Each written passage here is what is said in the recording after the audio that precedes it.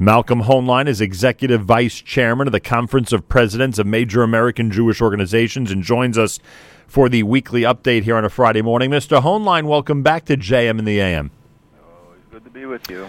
I appreciate that. There's so much going on. It's unbelievable. Terror attack thwarted earlier today in Yerushalayim. They suspected that somebody was, in fact, trying to use a knife or was going to attempt to use his knife that he was hiding to stab somebody. I want to tell you something. I did an experiment yesterday. I was walking in Manhattan yesterday. Experiment may be the wrong word because, thank God, it doesn't seem like anything happens here of this magnitude, at least generally. But maybe an exercise would be the right word. I'm walking in the streets of Manhattan and just imagining that somebody who's now walking behind me or beside me could potentially be somebody who's trying to harm me. And if you do that, if you engage in the exercise that I did yesterday, you start to understand what our brothers and sisters are going through in the Holy Land as they simply walk the streets. I know it's very hard to quantify, Malcolm, but everybody needs to know: are things less? Are things calmer in Israel today than a week ago? I guess people get used to circumstances, even when it involves escalating violence. The actual numbers we don't know because there are a lot of attempts or things that were prevented, but it seems that the absolute number is down. But there are still ongoing incidents. Certainly in the Hebron area, there were several shachim, but also attempts in various parts of Israel. We began the week with the incidents in Beersheba, a very tragic incident. So I can't say that the number of incidents are really down, but the battle has taken on a much broader has taken on much broader implications, and that the true intent of a lot of this is coming out of why Abbas's speech at the UN and the incitement that he's been engaged in about the Har Bayit and about the Al-Aqsa being under siege and about there were no temples and the Church of the Holy Sepulchre is theirs, etc. So much was clarified this week with things that you and I have talked about many times, but the press has tended to ignore, has now become blatantly clear. And you're referring, I would guess, specifically again about the propaganda machine, which gets bigger and bigger in the worldwide media, which all stems from Abbas, the PA, and other allies of theirs. I think that it's more than clear, and the biggest part of the propaganda machine is the media, including American media. The former chairman of the BBC issued some very strong criticisms of their coverage of the Middle East.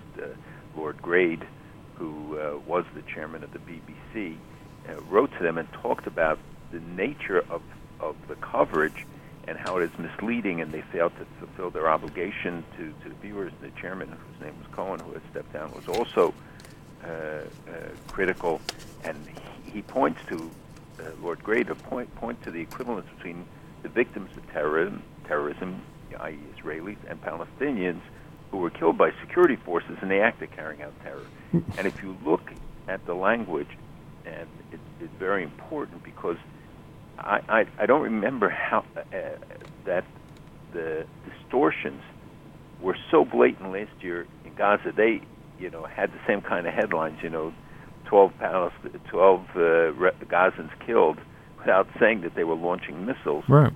Well, here you have, with a BBC headline that a Palestinian shot dead after a Jerusalem attack kills 2. Well, he was the attacker, and he killed 2 people. And the CNN, Joseph Toom catches fire. This, it's almost ludicrous, but it was set on fire. It was arson. And then there was a headline in the LA Times that 4 Palestinian teens killed in Israeli violence. No mention that they were on a murder spree when they did this. Or NBC, man shot after rushing past police. Yeah, he was trying to stab a police officer in the neck at one of the gates in the old city.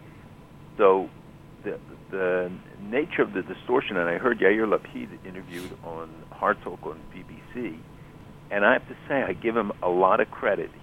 This was during the night last night. He stood up to him, and he said at the end, "I hope that you will find it in your heart, or that you will find the ability to give us a little bit fairer coverage." That the nature of the coverage and the distortions, and they kept hammering him to criticize the Prime Minister. He said, "I'm not going to do that on foreign soil." Can I ask you a frank question? The past chair of the BBC reacts the way you described, and thank goodness for that. What was the BBC like with Israel coverage under his leadership?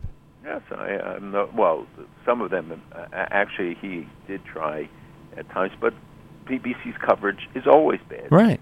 NPR's coverage, always bad. I mean, I heard some of the interviews that NPR did, and it's you can't believe it. They're interviewing families as if, these are innocent school children who died in a car accident or were shot as they went to school, rather than acknowledging these are people who were engaged in attempts to kill people and were shot and wounded. But the most blatant case was when Abbas, in the beginning of the week, went public and showed the picture of this 13-year-old and said the Israelis had killed him, etc.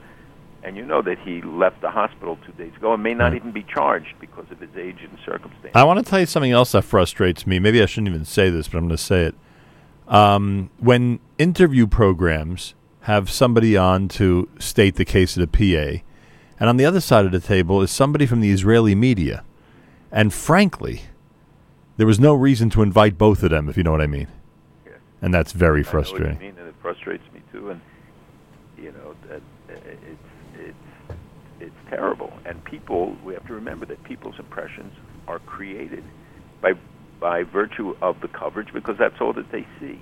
And now you have a third level in the propagandistic campaign, which is the use of the internet, that Facebook lending itself to outrageous images and portrayals and incitement, and denying Israel clearly its right to exist, the rights of Jews to any place in Yerushalayim, etc., and no balance, no restrictions. The fact that they can call for violence, which is supposedly a violation, and there are members of Congress now who are looking into this, and there are other efforts, including potential legal actions, to address it. But the racist nature of the comments that Abbas has made, the bigoted comments, the outrageous insult to Judaism, Christianity, to the Judeo-Christian heritage, to so many other things, and then and the defense essentially by the media. Yeah, and not just the media, by the way, governments around the world as well.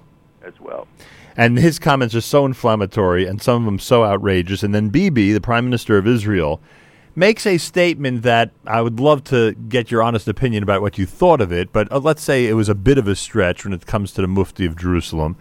But look at the reaction to it.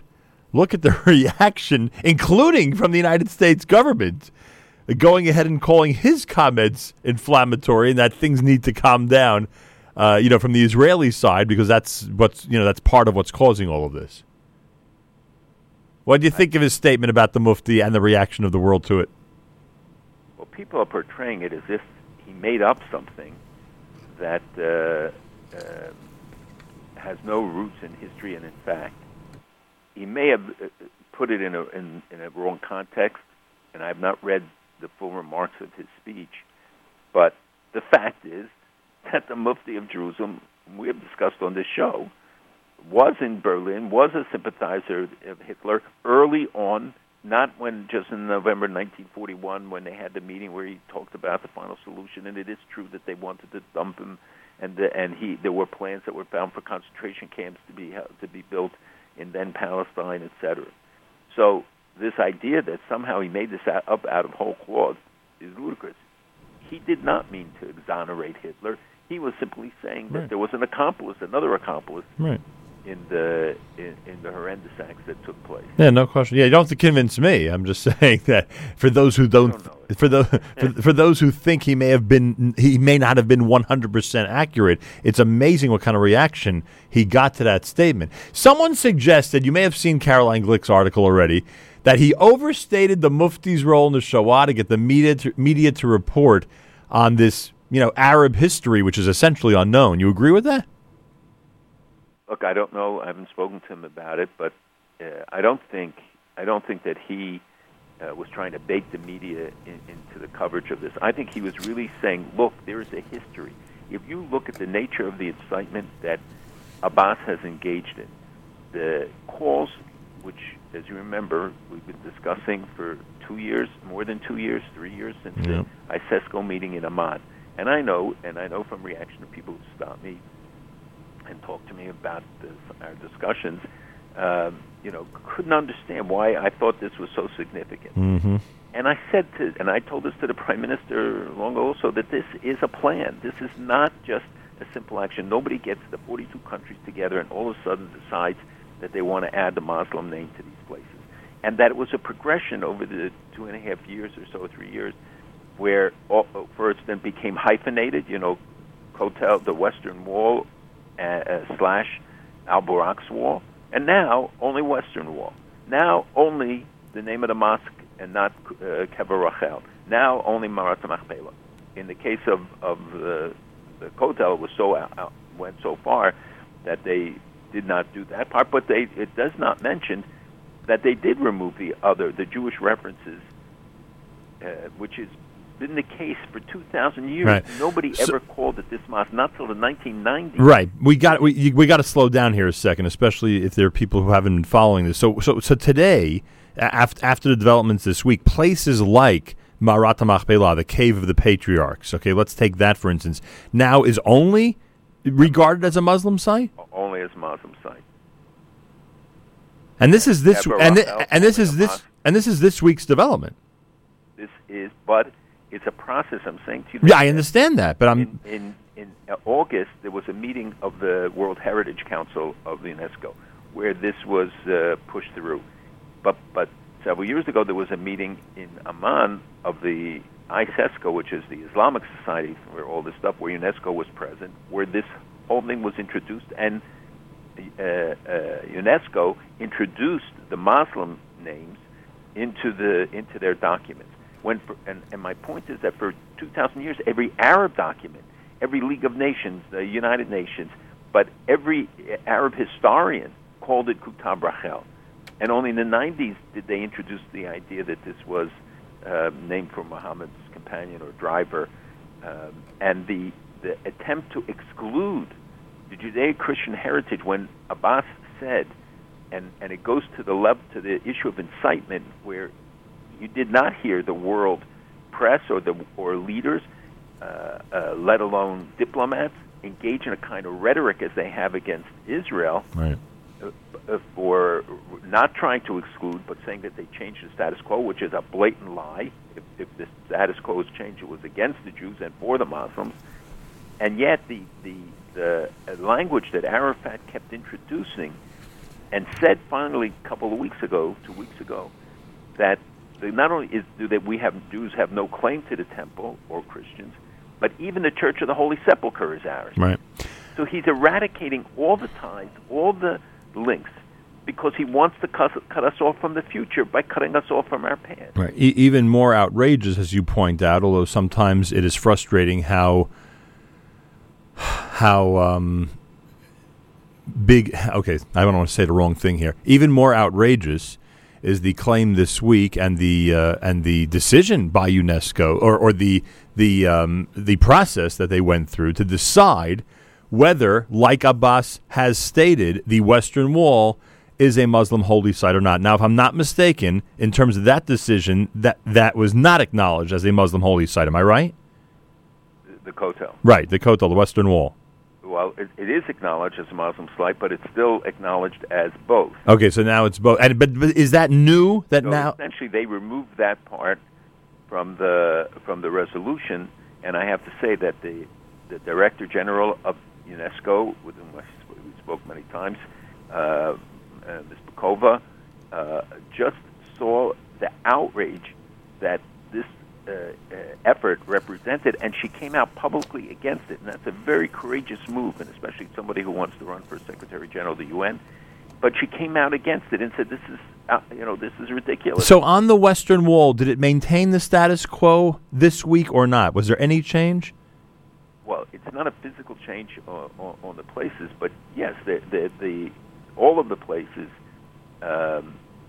were never regarded as a Muslim site? We never saw the Muslim names associated with it. Although, as you know, at Maranatha Machpelah, there was always the claim that there's a mosque there. Understood. And Jews have always recognized, and then you had separate hours there. Right. Kever Rachel was not, until, as I said, to the 90s, and no mention was ever made of it. And certainly at the Kotel.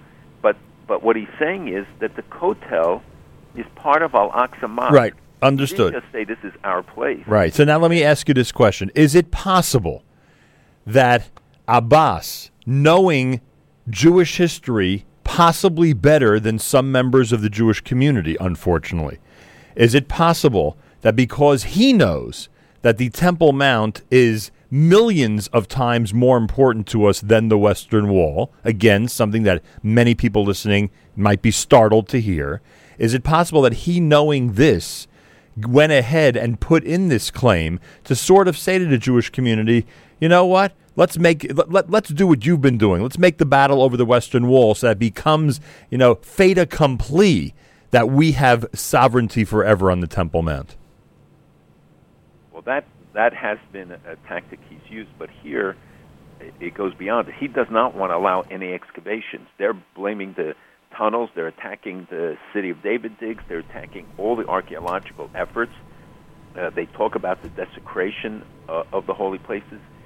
And remember that the Kotel predated Islam by 600 years. I understand that, but... No, but I want the listeners to understand why it's so outrageous that he would make this claim and that the world wouldn't challenge it, and that they don't look at what would motivate somebody. I know, but our own community challenges it more than they challenge his claims to the Temple Mount. That's what frustrates me. We've woken up when they had the nerve to say something about the Western Wall. We should be a million times more outraged when he tries to talk about the Temple Mount not being a Jewish holy site. I've talked about it many times on the show. I agree completely that we don't worship rocks or stones. The Kotel is only holy because it's an outer restraining wall. It's the Har HaBayis that's holy to us. I mean, if he, I got to be careful how I say this, and I don't want people to drive off the road. But if they said to us, if they would say to the Israeli government today, you know what, we'll take the Western Wall, we'll give you sovereignty over Har HaBayit, you'd have to make that deal in a second.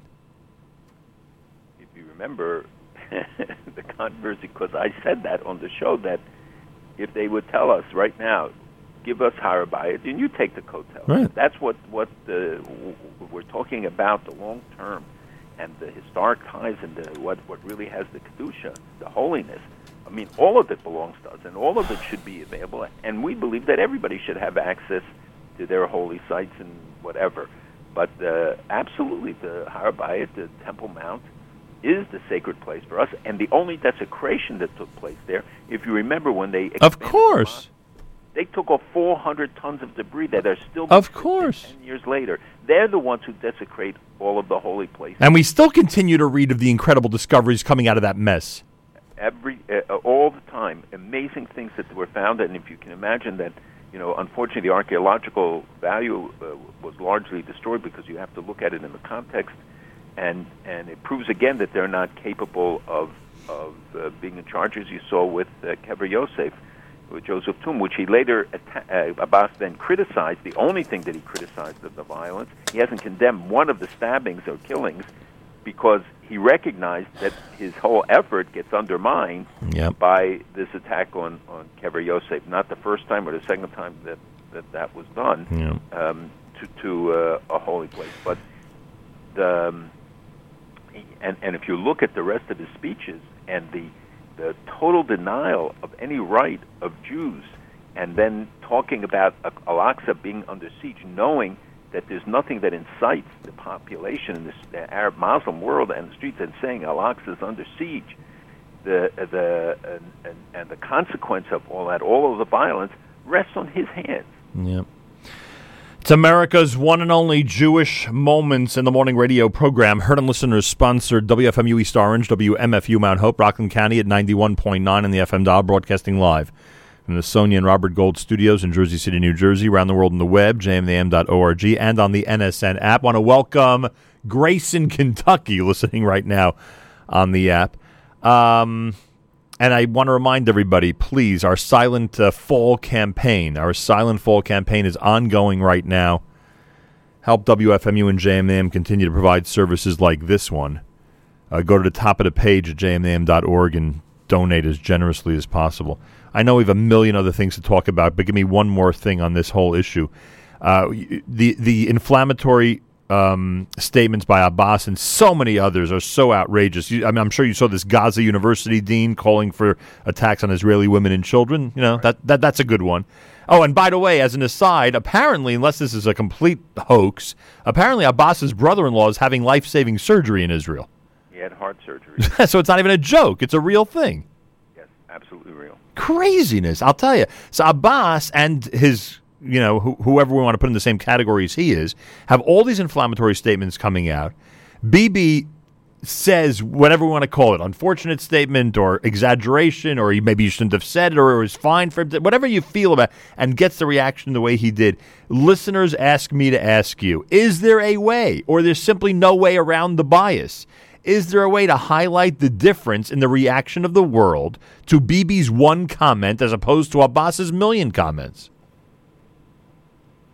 Well, in interviews yesterday, I did it. Others have tried to say that it's highly exaggerated. Even Lapid, who is in the opposition, yesterday spoke about that. And if you would read Abbas's speech, and you would see how his unequivocal the support for terror and his racism towards the Jewish people, the Jewish state, the Jewish religion, and against, as I said, Christianity, and his blasphemous charges, and knowing that this could lead to the kind of violence that we have seen, and never expressing any regret or mourning, and nobody telling him about his excessive language, and then finally it takes a lot of time till they separate and they don't say both sides must, both sides. Right. They're always equating the two, the firefighter and the arsonist, and the almost pass for the kind of comments. And it inspires others that, that 10 UN officials were engaged, at least 10 of them were found to be using their positions to incite the Palestinians to stab and to shoot, and one even used his Facebook to calling for them to stab the Zionist dogs. They got fired. I mean, a few of them got fired last night because of it, but I'm telling you, it becomes pervasive. And when a 13-year-old who lives in a comfortable place in a suburb of Yerushalayim, a guy who works for Bezek in a good position, middle class, driving a nice car, just decides to ram people. This is the consequence of this diet of hatred, and unlike the First Intifada, it's not something you can simply try to find out the route, or you take out rocket launchers, or you go after tunnels. Here, it's unpredictable, which makes it much more difficult. And the potential of this continuing and spreading is very great. So the Israelis don't want to do anything that, stokes the fire, but at the same time, no government can or should or will tolerate this, and Israel can't. That's for sure. A great day one, by the way, for Ambassador Danny Danon at the United Nations. I am biased. He's always been so gracious to us here. But one of the things he addressed was this whole issue of the French bringing up international observers for the Temple Mount. Is that something you think may actually happen? I do not believe it will happen. First of all, Israel rejects it. The United States has opposed it. But the chutzpah of the French to introduce this idea, there is a history, you wouldn't remember, but you may have read about. There used to be international forces in control. There was the United Nations Truce Supervision Organizations between 49 and 67. If you remember the international troops that were put much more recently in the Philadelphia route between Gaza and Israel, as soon as there was a bullet, where'd they go? Boom, ran away. Right. But as part of the armistice agreement, there was, in 49, there was a call for free access to the holy places and cultural institutions and use of the cemetery on Har HaZeitim, specifically mentioned. And of course, all those things were denied, and in fact, all those places desecrated, and the international observers who were charged to oversee this played no role, did not do anything, no early warning, no efforts to counter it.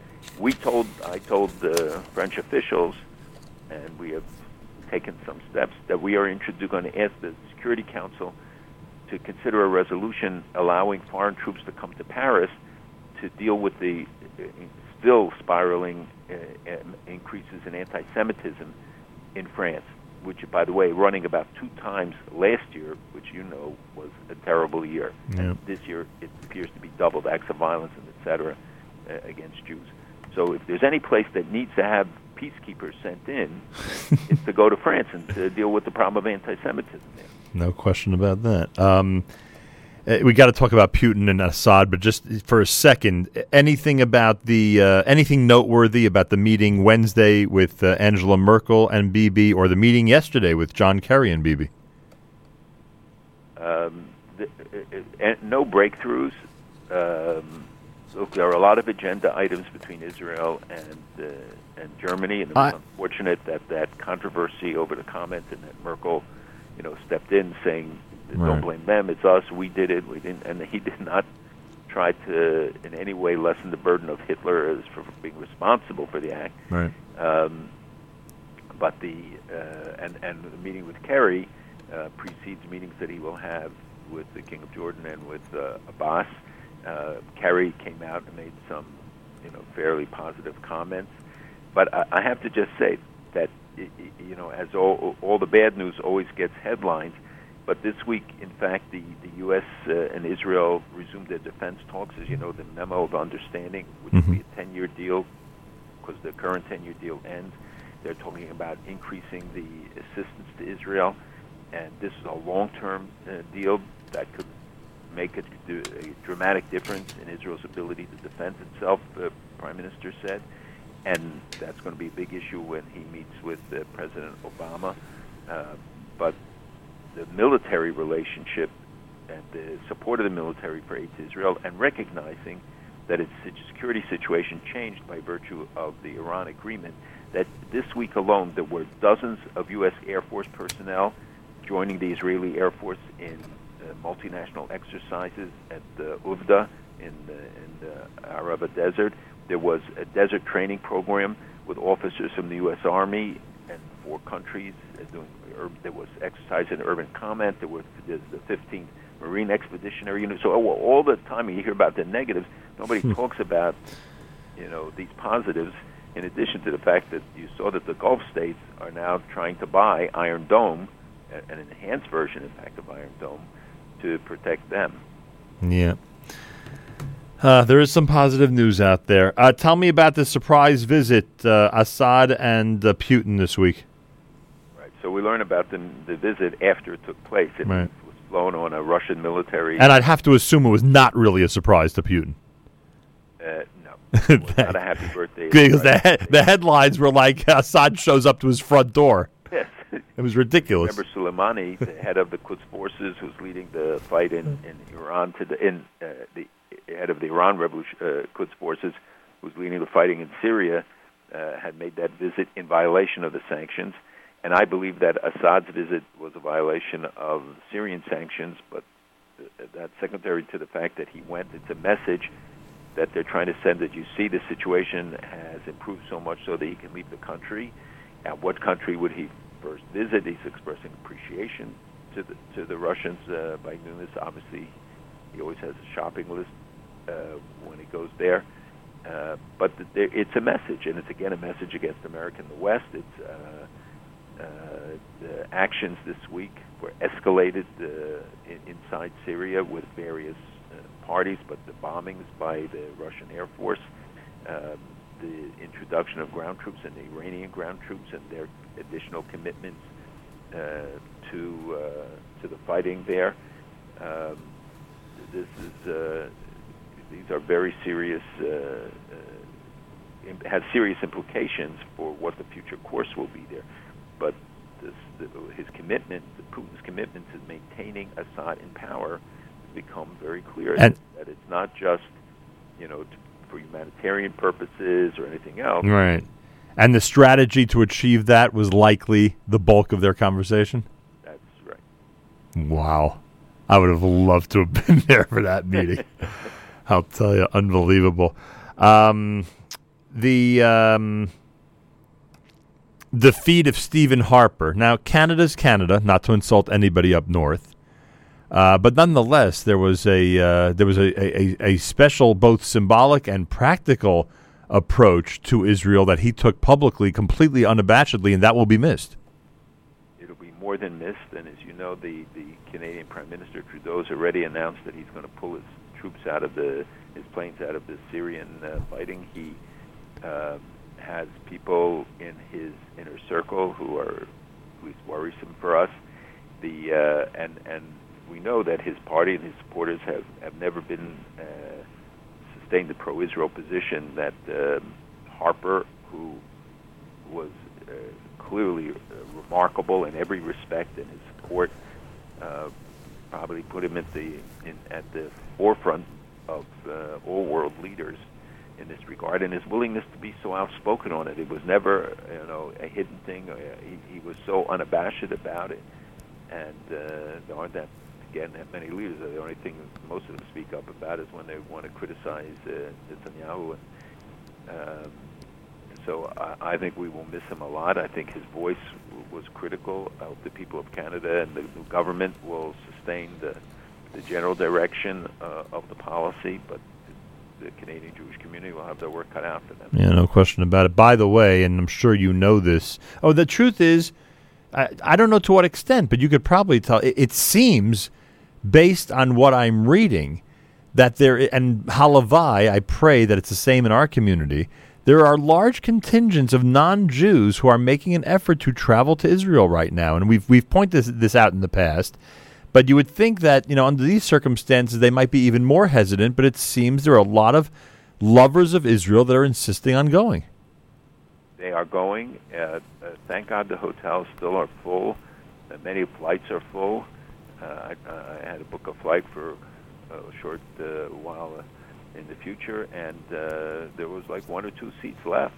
And there are many non-Jewish groups who committed to go and are going, and they told me that by and large the number of cancellations across the board has been small. What was the reaction last Shabbos? Did you get good feedback about the Shabbos of Unity that hopefully made a little bit of a difference in our community? It was one of the most positive experiences I can remember through this period of darkness and all the issues that, since the Iran legislation and everything, we announced it, as I said last week. It took a few hours. I got all the streams to agree.